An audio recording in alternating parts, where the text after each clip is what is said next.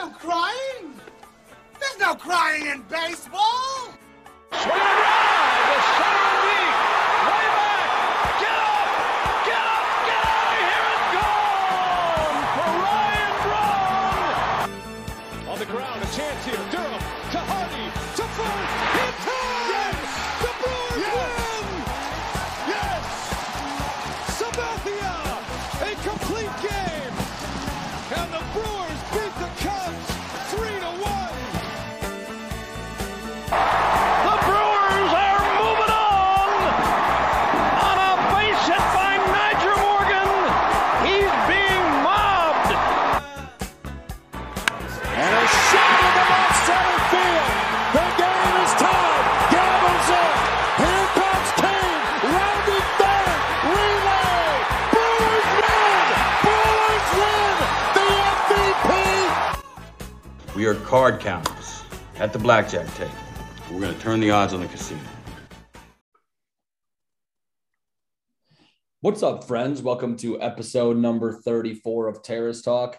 We got the fellas back here. Both Mitch is in attendance tonight, and we're in high spirits right now. Baseball is officially back. The hot stove is burning. Fellas, how we doing? Good, Hanson. Had the grill out yesterday. Weather's heating up in Milwaukee. Baseball is back, baby. And Yes. I can't wait to talk about it. It's good to be back. I know when the league went into a lockout, we actually went into a lockout with our sponsors as well. We're trying to work through some negotiations. So it's funny how kind of our lockout mirrored the MLB lockout. So glad to be back. Glad to be feeling our value. And we got spring training baseball starting here in 4 days. So let's go. Yeah, man. It was kind of a long, dark off season for the Brewers. Like, we did that Hunter Renfroe podcast. That was like a buzzer beater, David Stearns deal. We got ourselves a little hyped up. Knew there was going to be some preparation of some tenuous negotiations between owners and players. Turned out that way. Some ugly moments for the commish, and some of the PA along the way, if I've been following correctly. But eventually, a few days ago before the weekend, the deal got done, and thankfully we're playing a full 162 and not going to waste any of the Brewers window. That's the big thing. We love that. So, yeah, I mean, I guess we can start with the CBA, the lockout itself, some of the major highlights. So we're back. I know this isn't going to be a labor pod, but we can't just completely forget about the last, 4 or 5 months since the lockout began. So I'm going to kind of hand it over to Mitch to give his thoughts, opinions, you name it, about or a summary even of what happened with the CBA here for people that weren't in tuned, such as myself, throughout the entire negotiations. Yeah, so every 5 to 6 years, that's what the typical CBA length is. It kind of comes due, and in the past, ideally, you kind of have an agreement or a good framework as to what the next CBA will look like, so these lockouts don't happen. Obviously, back when they signed the last CBA in 2016, it wasn't shortly thereafter where the players realized they ended up signing a really bad deal in terms of things like luxury tax, especially with where the game was going in terms of revenue. The minimum player salary was a big one that we saw kind of fighting. So I think on top of everything that happened with, you can talk about greed from the owners or whatnot. I think a lot of this too had to do with some kind of self-pity that the players took in terms of the bad deal that they had accepted, where it was like, we are going to get every inch that we can so we don't get stuck into a situation like 2016. I think the consensus is that for the most part, at least for a majority of the lockout, that the owners kind of handled this poorly. They were being very greedy, and I think all of those are valid. But as it kind of grew on, my stance became, it was just a really big black eye for baseball in general, both sides, between owners and the MLBPA. And I think I would say a majority of fans just grew to not care, and we just wanted a deal done so we could get baseball back, however that came.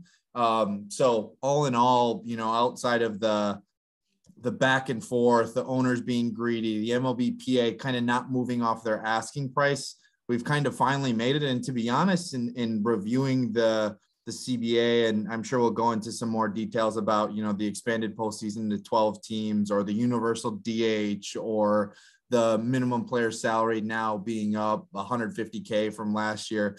I think baseball, hopefully, fingers crossed, is now headed in the right direction. They did some really cool things with the schedule too, starting next year. I saw we will play every single team. We'll have a series against every single team in baseball starting in 2023, which is something cool. We've never seen. Yeah. And I think that was kind of a consensus awesome thing. So there's some, there was obviously a lot of anxiety and stress and black eye for baseball through this, but I really think we are turning the page and headed for a better day and when it comes to the MLB. So yeah, man, there was a stretch there, like when obviously Rob Manfred is the punching bag from everyone, essentially just working for those 30 owners, but holy smokes, just like as someone that wasn't in the details and following along all the, throughout the whole winter, to see him like come back that day and like be laughing and like chuckling at the press conference and some of the quotes that he had, that was a tough day. And you kind of got a sense that, we might miss a decent chunk of games. But thankfully we're back. Manfred's still a clown, but this new deal seems to be pretty solid for each side. Is that what was your guys' consensus in terms of, were you very anti-owners, anti-players? Were you just kind of like what I said, where you didn't really care, you just wanted a deal to get done? No, I wanted to get I wanted it to be more player friendly. I think, they signed such a poor deal 6 years ago or whatever, where manipulation of service time was still happening. Like I also just read that minor leaguers minimum salaries got raised, which is like a big time thing that needed to happen. Like when you see, you just can't have guys in systems tweeting like their W-2s and having them show that they're making like 20K a year and like have to live off that. It's just wild.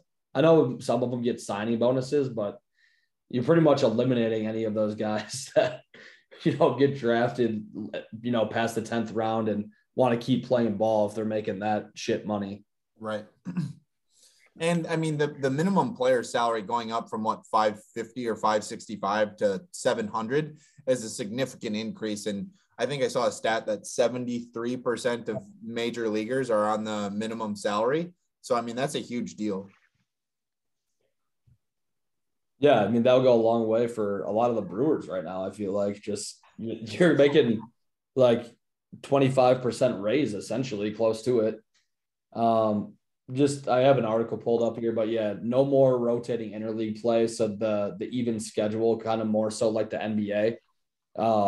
Like even the games within the division, like as much as we'd like to play a lot of our division right now, it's not going to be like that every year. They're moving that from 19 to 14 games within your division. So damn, I really wanted to keep beating the Cubs 15-4 every single year. I don't know, but their fans are already, they see the red selling and find that as a path for themselves. So we'll see, man. I don't know. What about you, boss? What were your thoughts throughout it? Like, was there? And like I said, I don't know the specifics a whole lot, but what was your overall take on the situation? In the beginning, I was pretty anti owners, but kind of grew towards what Mitch said, where I just wanted to play baseball. It was so much back and forth. Just scrolling Twitter daily and just seeing how many fans that they were losing, and everybody complaining like this is not going to bring the next generation along with baseball and all that stuff. And you see all that too. I don't know how much there is to that. Like, yeah, I do agree that baseball, with all the young stars that they have now and trying to grow the game, like couldn't afford to have a significant lockout this year. But also, like, I'm a pretty diehard baseball fan, and I like my opinion on the sport altogether didn't really change throughout. Like, you know what I mean? Like if you're already a casual fan, why are you paying attention to the labor negotiations in the offseason? I think that got overplayed by a lot of people. Like the sport's gonna die. It's like, I don't think that's the case. Yeah, damn right, you bet. The average fans are gonna be firing up their girls on opening day, tailgating, getting pissed drunk. Yeah, I mean, like basically what opening day got pushed back a week, and guys have less spring training. Like this is Ryan Braun's dream of a year. right. Might as well come back. And like after opening day or like the first week of baseball, the casual fan pretty much stops paying attention anyways. And then they pick it back up in the latter part of summer and when playoff time comes around. So, I mean, I think it's more of just like and not trying to get philosophical on you, but I think it's just like human nature for people to like complain when something's going sour and be like, see, this is what I told you. This is why the game's going dead. But yet I'm sure if you ran like a sample or like a data analytics after the year in terms of those people making those comments and the amount of games that they watched, like you said, it's not going to change. Yeah. Yep. And then what about like the physical, like in-game changes? Like the shift was a hot topic for a moment. And did that get added? Is that going to be 2023? And and I'm dead serious. I didn't look into it yet. What's the stipulations on that? Like, is it just second baseman has to be on the right side of the infield and shortstop has to be on the left? Yeah. So I think it's two infielders on both, or you'll need two infielders on each side of second base. And they have to have, my guess is both of their feet or one of their, like they have to be like touching the dirt or something like that. Yeah, you can't be in the outfield. Right, exactly. And that's for 2023, correct? Yep. None of those changes are happening this year. They're also making the base a little bit bigger. I think is also happening next year. Yeah, I guess what are your we can talk about that quickly. And this is a 2023 thing, so we don't have to go too in depth. What's your initial take being a fan of the sport and then the Brewers? Do you see it being beneficial or, taken away from some of what they do with how much they shift and, their advanced analytics? Yeah, it seems like I saw a joke on Twitter that someone said that all these new rule changes are like meant to like limit Craig Counsell and his ability to. It's kind of felt that way to me. Like I don't necessarily mind it for the entertainment aspect. I get it. You'll see more singles, more action around the bases, more gappers, relays, etc. But a lot of these do like they do feel like, hey, stop being good, Milwaukee. Like you're doing all this stuff, manipulating some of the game, and we don't want what you're doing to work. I will say this. The only thing that's going to benefit from this is Christian Yelich is now going to hit 400 because all of those ground balls that he hit are now going to get through holes in the infield. So Mr. 2 for 4 with 2 singles instead of walks now, he's back. That's true. I thought that right away because, like, when he was on the Marlins, I don't think teams shifted like that. No. That's when he was hitting for, like, the high average and not any home runs. So, we'll probably see that back. You're right in that regard. Yeah. I mean, like you said, and I think we were texting about this, is like, I think the thing about baseball, at least that I enjoy, is there's a lot more strategy involved in this sport than most of the other ones. Like basketball is just like high pace, high energy, athleticism. Football is kind of the high pace contact thing, where I think baseball is just meant to be a lot more strategic and slow. So I think taking away the shift kind of jabs at that a bit, but I also said it's not like a hill that if you had to give me a choice where we were either going to not have a shift and the CBA negotiations were going to go on longer, we were going to miss season because of stuff like that, then you can take the shift away. So it just felt like it wasn't a hill that I was going to die on, but I think it is kind of dumb that they're taking it away. Now, is it only limited to infielders or can you shift? Because I don't think this is like truly official yet. I think they're still in like negotiations about it. Can you shift all 3 of your outfielders over?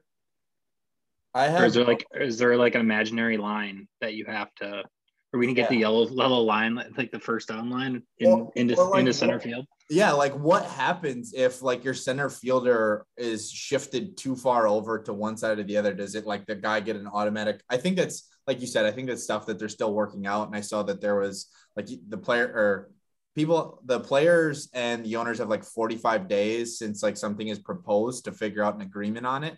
So like, does the guy get to go to first if they're shifting on him and they're not supposed to? Like, I don't know how that's going to work. Right. Yeah, it'll be interesting. I guess the one thing I'll say that, to spin zone it, if I'm just thinking out loud here, is that the Brewers pitching staff strikes out more people than anyone else.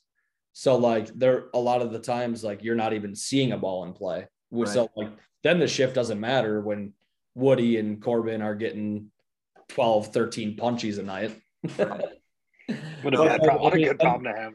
And then you got, Adrian Hauser might become, his game might become problematic, but it'll all be interesting once that's a 2023 problem. We'll go get a ring first in 2022 and worry about those problems after. Right.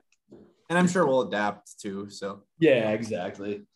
So no more game 163 tiebreakers was another thing. They're getting rid of the ghost runner on second, or the runner on second to start extra innings, which is good, I think. They're going to play more games in other countries, they say, which is probably a good thing. The draft order. Yeah, a draft order. I was just going to say advertisements are coming to the jerseys, so it's going to be very fitting when I see the Pato logo on the front jersey and they don't have the shatterproof glass up. So, yeah, the ads on the jerseys, yeah, which like that's obviously going to come. Like, do you remember when the NBA did that and people were like, there were people out there that were so rattled about it, and then after that, it's like you don't even notice. I couldn't even tell you who's on the front of the Bucks jerseys right now, and I watch almost every game. Yeah, you're right. Shit. It was Harley for a while. It was Harley Davidson for the first handful of years of it, and now it's a new one. And I can't. Now you're right. I can't even think. And I watch pretty much every Bucks game. I couldn't even tell you. So that, to your point, like people don't notice it. Yeah, and I could see like Yankees or like Cubs fans getting upset about that, but ultimately that's going to happen. Right. Yeah, I don't know, man. That's I think that's the major gist of it. I'm just happy baseball's back. It's cool seeing the footage of all the guys getting to spring training, the Latin Brewers all showing up together, Freddie, Willie, and Luis Urias all hanging out. So those photos are cool, and I'm just ready to get back into baseball here. Yeah. And, I mentioned it initially, but I think this helps us significantly because of the way we stockpile depth. Is the universal DH, I think, is really going to benefit us more so than a lot of other teams, just because we have so many good major league hitters. And in the past, it almost felt like we had guys in AAA that belonged up for playing time, or like when Tyrone Taylor was super hot, he wasn't getting enough ABs. This universal DH should help solve that too. Yeah. Oh yeah. And that's a good point. The universal DH, going into effect right away this year. I'm a huge fan. I'm pretty sure majority of baseball fans are. I know there was a majority that loved the strategy of National League Baseball with the pitcher, but ultimately, dude, I'm excited about the DH in both leagues. I'm not sure about both of you. I think we're all on the same page there. I don't think you could persuade me to think that it would be fun. It's fun to watch pitchers hit. I mean, yeah, maybe in the end of games when you have pinch hitters coming up in those moments, but no.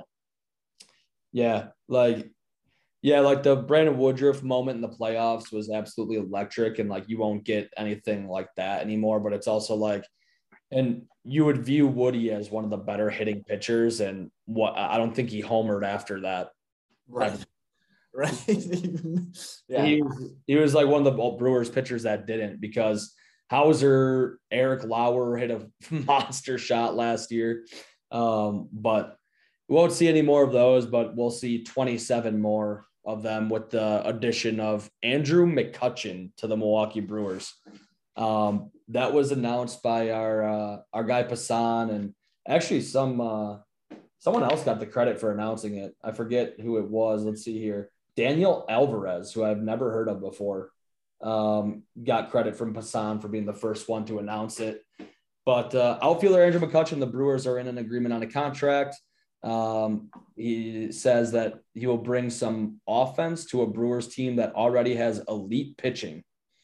Fellas, let's hear your initial reaction to the McCutchen news, and then I'll give you my take here. You know, he was one guy that I didn't have on my radar whatsoever. I didn't even think of possibility of signing him, but you know, he walks a ton. His K percentage is middle of the road.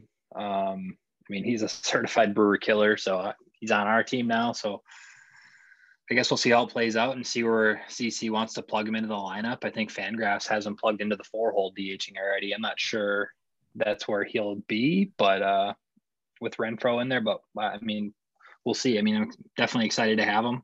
I heard he's an elite locker room presence and a great leader. So.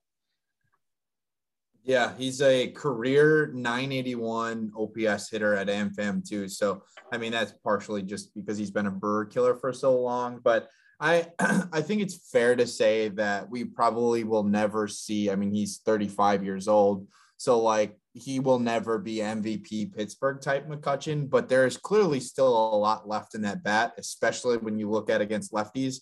There are a lot of advanced metrics that will pretty much tell you he's still one of the best hitters in all of baseball when it comes to facing left-handed pitching. And for a team that is so lineup driven based upon who's starting for the opposing team, I think it's fair to say that we will see quite a bit of production out of Andrew McCutchen this year, especially against left-handed pitching. So all in all, I think this goes back to David Stern's MO, especially like being a fan, which kind of like makes it fun because it keeps us on our toes, where it's like we're involved in all these rumors because we're showing interest in all these different people, and then the signing always happens and it's never anyone that, and I know it got tweeted today that the Brewers were showing interest in Andrew McCutchen, but it never usually makes like the common sense type move, because it's like, okay, the Brewers have a need at this position, so you would think they would sign there. Nope, we're signing another outfielder, where you could make the argument that we have the most outfielders. So I just love that about Stearns and Arnold, that they just pretty much are sign guys based upon value, not necessarily need. And then the season just kind of plays it out where they end up getting a ton of ABs. Picture this, last year we were signing like Tim Lopes and Derek Fisher. I think it's a little bit of an upgrade signing McCutchen, going from those guys. So we saw how they played out, no longer with the team. But yeah, Hanson, what do you got? No, I'm a fan of it. Yeah, to Mitch's point, not on our radar whatsoever. Like Ken Rosenthal, I think, reported the interest first this morning. You know, I knew he was productive on the Phillies still. I obviously had to do some more research today. And yeah, he kills lefties. He's going to walk a lot. And no, I saw apparently a faction of Brewers Twitter was upset with the caliber of move. And, you know, those type of people are never going to be happy. But when he's posting a 1027 OPS against left-handed pitching, a guy that had 27 home runs last year and would have been second on our team in home runs and RBI. It's tough to complain getting someone on presumably a 1-year deal around 10 million that hasn't been announced, but that's kind of what we would ballpark that at. I like the deal. I mean, look at Fangraphs is a very smart website, and they have him slotted in the 4-hole just like that. So like, obviously the Brewers order need to be beefed up a little bit, and this helps quite a bit. He's never had a below average year offensively ever since he came into the league since 2009. So even if you could say he's trending down, which, yeah, he's 35. Like I said, he's not going to give us the Pittsburgh years when he was, you know, hitting OPS well over 900. But like you said, I mean, he's still one of the best hitters in all of baseball against left-handed pitching, which we've struggled against. Last year, we were one of the worst teams in baseball against left-handed pitching. So, I mean, the more you look at this move, the more it makes sense. And I'm sure he will have an awesome year this year, hitting at half his games at AmFam. So, He's just not stealing 30 bags anymore and hitting 30 bombs. He's just hitting 30 bombs. You figure he's probably going to give you at least at minimum an 800 OPS. I think Fangraphs has him right around like 780, somewhere in that range. A couple other sites have him a little bit higher, like 830 range, but we need that. We'll take it. Yeah, man. I'm not, some of the offenses we've seen, obviously last year was an improvement, but the Brewers pitching is obviously on the strongest side of things. And I'm not going to turn my nose at an 800 OPS. Absolutely not. I will gladly take that on the Brewers roster. Couple things that I was surprised about is, one, just how much he walks, which is a great thing. You could always use, more patience at the plate with the Brewers lineup. Kind of surprised of how bad he was defensively with some of the advanced metrics. I feel like outfield defense isn't one of those things that you really pay much attention to until they're playing on your team for 162. But with the DH, I mean, he can spend most of his starts in that position. So I'm not too concerned with that at all. To be honest, I thought he was like an elite defender, but the stats say otherwise. Well, when you think about it too, he's probably the fifth outfielder on the depth chart. So realistically, how many games does he get defensively in the outfield? Because you have Taylor ahead of him, you got Kane ahead of him, you got Hunter Renfroe ahead of him, you got Christian Yelich ahead of him. So I would say defensively, he's our fifth outfielder. Yeah, which is fine. And they're talking about moving McCutchen out there too. So, which I'll talk about defensive metrics. McCutchen in the outfield, I don't know. I literally see Stearns and Arnold going full Moneyball, like sitting in Hedberg's living room, like that. We're doing that to our entire team. You can play outfield. It's not that hard. No, it's incredibly difficult. Right. Yeah, seriously, man. Yeah, Keston, that'll be interesting. Yeah, he's another guy. I mean, spring training comes around and he's tearing the cover off the ball. Like right now, they don't even have him on the projected opening day roster on this the Fangraphs site, but hopefully he's going to hit his way into contending for some major league at bats. This roster is so deep. Yeah, dude, it is. And we could go through more, Brewers oriented details with the complete makeup of the team here, but the roster is deep. And if Keston gets hot, I mean, he's he's just not that far away from being a very productive big leaguer and a top 10 prospect in all of baseball. Obviously about as literally as bad of a season as you can have. Had some stuff going on personally, but he's an under the radar guy definitely for this season, especially with the DH now. Agreed. So, I mean, like you said, we'll go into the roster a little bit deeper, but the Andrew McCutchen signing, we haven't touched on Brad Boxberger, but we'll get to that. Yeah. Let's stick specifically to position players here. We're very hard to predict. If we were to sign another position player, I'm thinking it's got to be left side of the infield, right? Because you have Adames, Urias, and then Mark Brodesser that can play over there. But other than that, it feels like if we are to add someone, it's going to be on the left side of the infield, right? I think that you're exactly right. Because yeah, I mean, we don't really have a backup shortstop. If Willie, do we really want Jace Peterson playing shortstop for an extended period of time? Probably not. Mike Brasau, I don't think he plays a whole lot of shortstop. You have guys that probably are capable for short spells, but I guess Luis Urias play shortstop as well. Kind of just slot him in at third and forgot about him. But I agree with you. I think the left side of the infield is definitely where they would get someone. Or, I don't think they expect, and not that they would want him up anyways, but Bryce Terang will probably start the year in AAA. That's true. He's not a guy that they're going to just sit on the bench. He would be, it feels like if we were to experience a significant injury on the left side of the infield, then maybe they would turn to Bryce Terang, but it doesn't feel like that. If they were to add someone, they wouldn't have Bryce Terang as a backup to just come sit behind Urias and Adames. For all these pieces, I truly feel like there's something bigger coming. I don't know what it is, but I mean, you think of how with the DH, yes, but you have McCutchen, Yelich, Renfroe, T-Rat, Jace, and then even Mitchell and Frelick. I mean, I feel like there's some sort of blockbuster trade coming. I don't know. I feel it in my bones, man. Like what, for Matt Chapman? Hopefully. Like, hey, man, I don't. A's, and we could talk more about the whole landscape of the league, but the A's are right there with the Reds of completely selling off every, star that they have right now. I just want it to be known that I feel it coming. And I would welcome Matt Chapman with wide open arms in a potential trade. Just throw hey, they're full fire sale. I mean, if you're the A's and even the Reds with, like, we'll say Luis Castillo, those or Joey Votto, even if you're those guys and those teams come out and say, we're not trading Matt Chapman or we're not trading Luis Castillo, couldn't those players force those teams' hands? Is like, hey, I'm kind of either in the prime of my career or the latter part of my career. Like, I want a shot at winning a title. I'm not going to stick around for a rebuild. Can't they just force those teams' hands to trade them? You would think so. You know what? For Joey Votto. Yeah, like Joey Votto. Yeah, you feel bad for him, but he's also making massive money.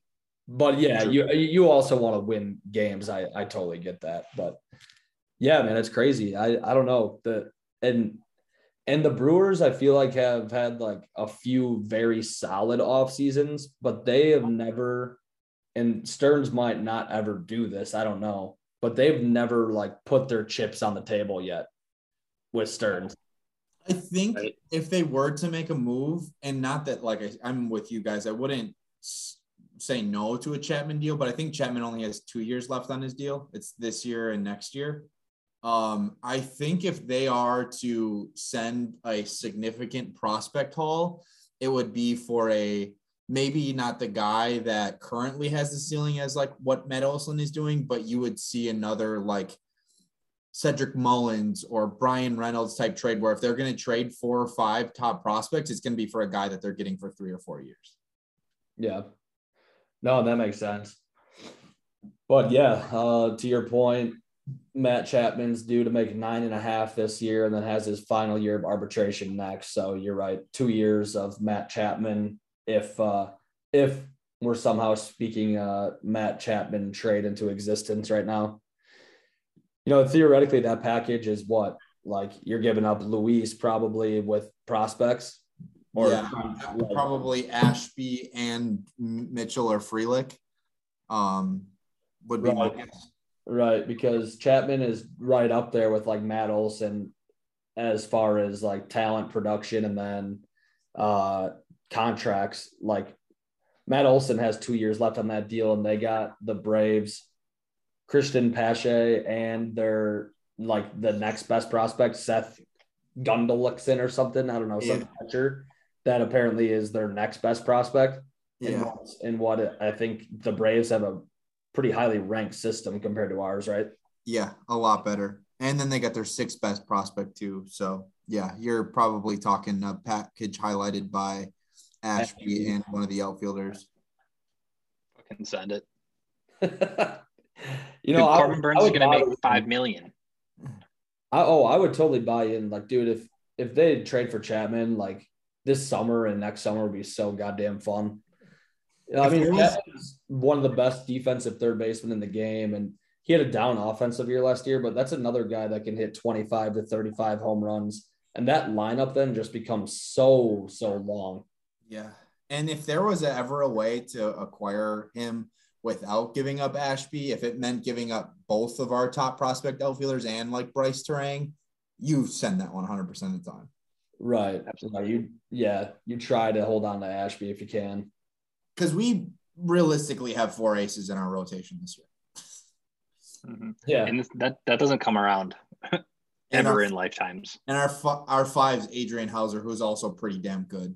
And then you have Eric Lauer, who was very good after the first month of last year. Yeah, he made a lot of important starts and a lot of good starts. Eric Lauer did. We have 6 above average pitchers. I think I owe Eric Lauer a handwritten apology from talking shit about him last year. At this time last year, we were making jokes about how he needed to be on knee pads painting his garage. Well, he was the one saying that, but yeah, we and if he ever listens, we did slander you. I'm not going to run away from that, but he's been good and we won the trade, so that's all that matters. Shout out to Eric Lauer, man. What a guy.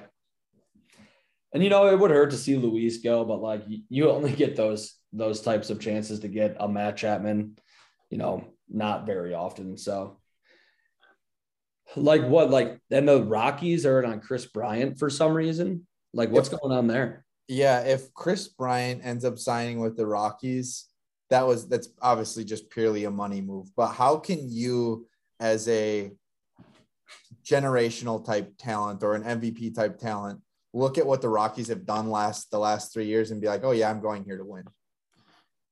Yeah, it most definitely wouldn't be that. Because Trevor Story is unless him and Trevor Story are talking to each other like, hey, let's both go to Colorado here and have a great 3-4 tandem. But dude, you can't just if Story signs elsewhere and Bryant goes there, he's just going to go there to rebuild. Right. And it would be purely a money grab. Maybe he wants to pad some stats in the thin air of the Rockies. I couldn't even tell you 3 other people on the Rockies roster right now. Not pitching. Oh, gotcha. Yeah, that'd be a challenge. I would have to sit there and think about it. Probably maybe could do it. Taylor Rogers, their top infield prospect is Brendan Rodgers. Brendan, yeah. Yeah, that's a good call. There's Ramal Tapia. Oh, yeah. He has those dreadlocks in the outfield. We'll do our Rockies roster breakdown podcast a little bit later in the year. Yeah, sorry for anyone Rocky fans listening to this, but yeah. And then on top of that, with Brewers news, Brad Boxberger signed a 1 year, $2.5 million deal the day just yesterday. I kind of hand up here. I kind of just figured he was on the team still. I saw the signing and I was like, we didn't have him under contract, but I guess that makes sense because we signed him we released him at the end of last spring and then signed him right when the season started. Well, you guys know how much I love Boxberger. He was great last year and hopefully he's 80% of what he was last year and I'll be happy. So I don't know if you guys have any takes on it, but it's good to have another veteran bullpen arm in there. Yeah. I mean, and now you have Devin Williams back. Theoretically, you probably move either Eric Lauer or Adrian Hauser to the bullpen. Adrian Hauser, actually, the way he pitched in the postseason in that kind of gap role to Hader, I could see them leveraging Lauer in the rotation, and then you have another strong back end arm in Adrian Hauser. So you have Hader, Hauser, Devin Williams, and Brad Boxberger. Then with all those young arms like Jake Cousins and Miguel Sanchez, and I mean our bullpen's Trevor Gott. Yeah, our bullpen's one of the best in baseball too. From top to bottom, starting rotation and bullpen, I think that tandem might be the best in baseball. Yeah, and for all the classic offseason noise of if we were going to trade Josh Hader, we did a pod about that with Renfroe, and it's another year we're going to have the best closer in baseball on our team. So, I'm almost to the point now where I'm done talking about Hader trade hypotheticals, and we can do an emergency pod if at any point he ever gets dealt with the Brewers, because until then, he might be a Brewer for life. Every spring he's going to show up and be the best closer in the sport. Oh boy. You guys got anything else on is there any more Brewers related news? I saw Aaron Ashby, which makes sense, is going to be treated as a starter and stretched out as a starter this spring. I don't know. I saw there's media allowed into the locker rooms. I'm not sure. Was there any notable quotes or news with the Brewers other than Kutch and Boxberger here? Not at the major league level. I saw David Fry was a player to be named later in the trade for. I don't even remember which one it was, but he's gone. David Fry was a catching prospect. Yeah, I mean, I can't think of anything. Cool. Yeah. I mean, we'll obviously, this is just the beginning of us potting more consistently here. The other handful, we could do a quick trip around the league before we kind of wrap up this pod, and then we'll obviously be back in the mix on a more weekly basis now with ball actually starting. But Fernando Tatis is out for 2 months with a fractured wrist, and it's apparently from a motorcycle accident in which someone asked him to describe the accident of how it happened, and he responded saying, "Which one?" Which isn't exactly what you would want to hear if you're a Padres fan. I'm just throwing that out there. So yeah, I guess, do you guys have any thoughts on our guy Tatis? He's kind of off to a shaky start for a guy so young with injuries on that massive of a contract. Yeah, I mean, imagine being Padres ownership and management knowing you just locked up $350 million to a guy that seemingly is living life to the fullest, and you can take that for what it's worth. But yeah, the shoulder injury and now the wrist fracture from seemingly recklessly driving motorcycles on more than one occasion. So that's got to be pretty scary, and not just for Padres fans and Padres ownership, but for Tatis itself too. It's like, one thing that we don't put into perspective is a lot of these guys come from situations where they're not used to having a ton of money at their discretion, right? I mean, $350 million is something I can't even comprehend. But if you come from a background that doesn't have that money, and one day you sign that contract and now you pretty much feel like you're invincible, things happen. I mean, it's scary. And I hope that the people that are around him and the people that he trusts and that are close to him, start saying, hey, like, you got to start taking care of yourself, because, you're lucky to be alive if you're getting in multiple motorcycle accidents. Yeah. I mean, it's crazy if he's, just 4-month off season he's been in. I wonder what multiple is. Like, do you think it's like 4? Like, if you're saying which one, I mean, part of me thinks that he's wiped out on that thing like 5 or 6 times over this off season. Yeah. Which is absurd. Yeah. So that was the bad news today. But another thing, so in division, another Brewers killer is going out west. Jesse Winker and Eugenio Suarez both traded to the Seattle Mariners today. And the Reds are like the Pirates now. They're like going to be competing for one of the worst teams in baseball this year. Yeah. So 38 games the Brewers will play against the Reds and the Pirates. And if we don't win 27 of those, we're probably disappointed. Like, that's how bad those teams are. Right. It's also worth noting that another division move that's seemingly a scary division move is the Cubs signed centerpiece shortstop, Mr. 588 OPS, Andrelton Simmons. So big time move for the Cubs and adding a big impact bat to their seemingly deep lineup. Yeah, man. Yeah. If you are a Cubs fan, I guess like you got to be optimistic. I mean, they also get to play the Pirates and the Reds 19 times, but then you got to go face the best rotation in the sport and the Cardinals team that is pretty good themselves. And those two are still the top tier teams of the division, obviously. Yeah. I know you said that with 100% sarcasm, but just want to make that clear to all the listeners out there. I lost it over here. I mean, I saw their PA guy that basically said that the division was open because the Cardinals and Brewers weren't making moves and that the Cubs roster could compete in 2022. So I mean, I feel like we do this every single year, that like the Brewers get discredited because they make a flurry of minor moves.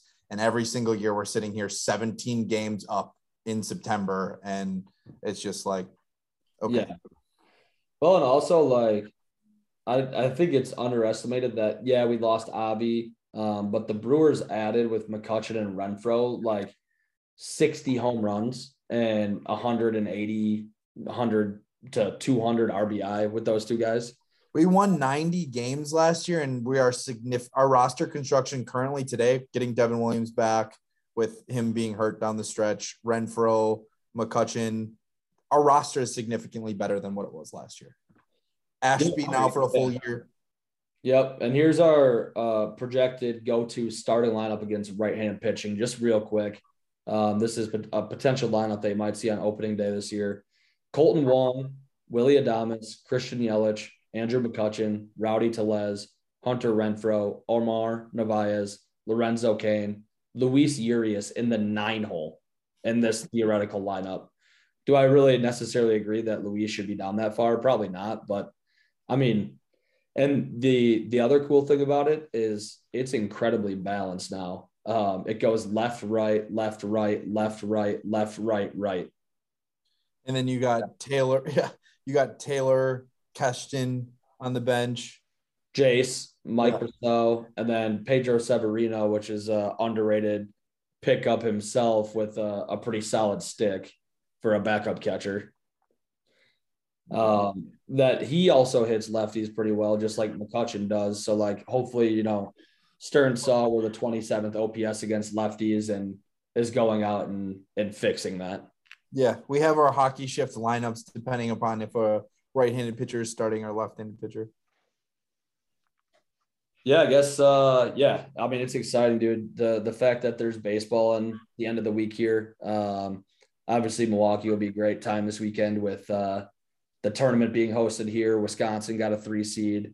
Marquette, your Marquette squad facing North Carolina right off the bat. Did they play on Thursday?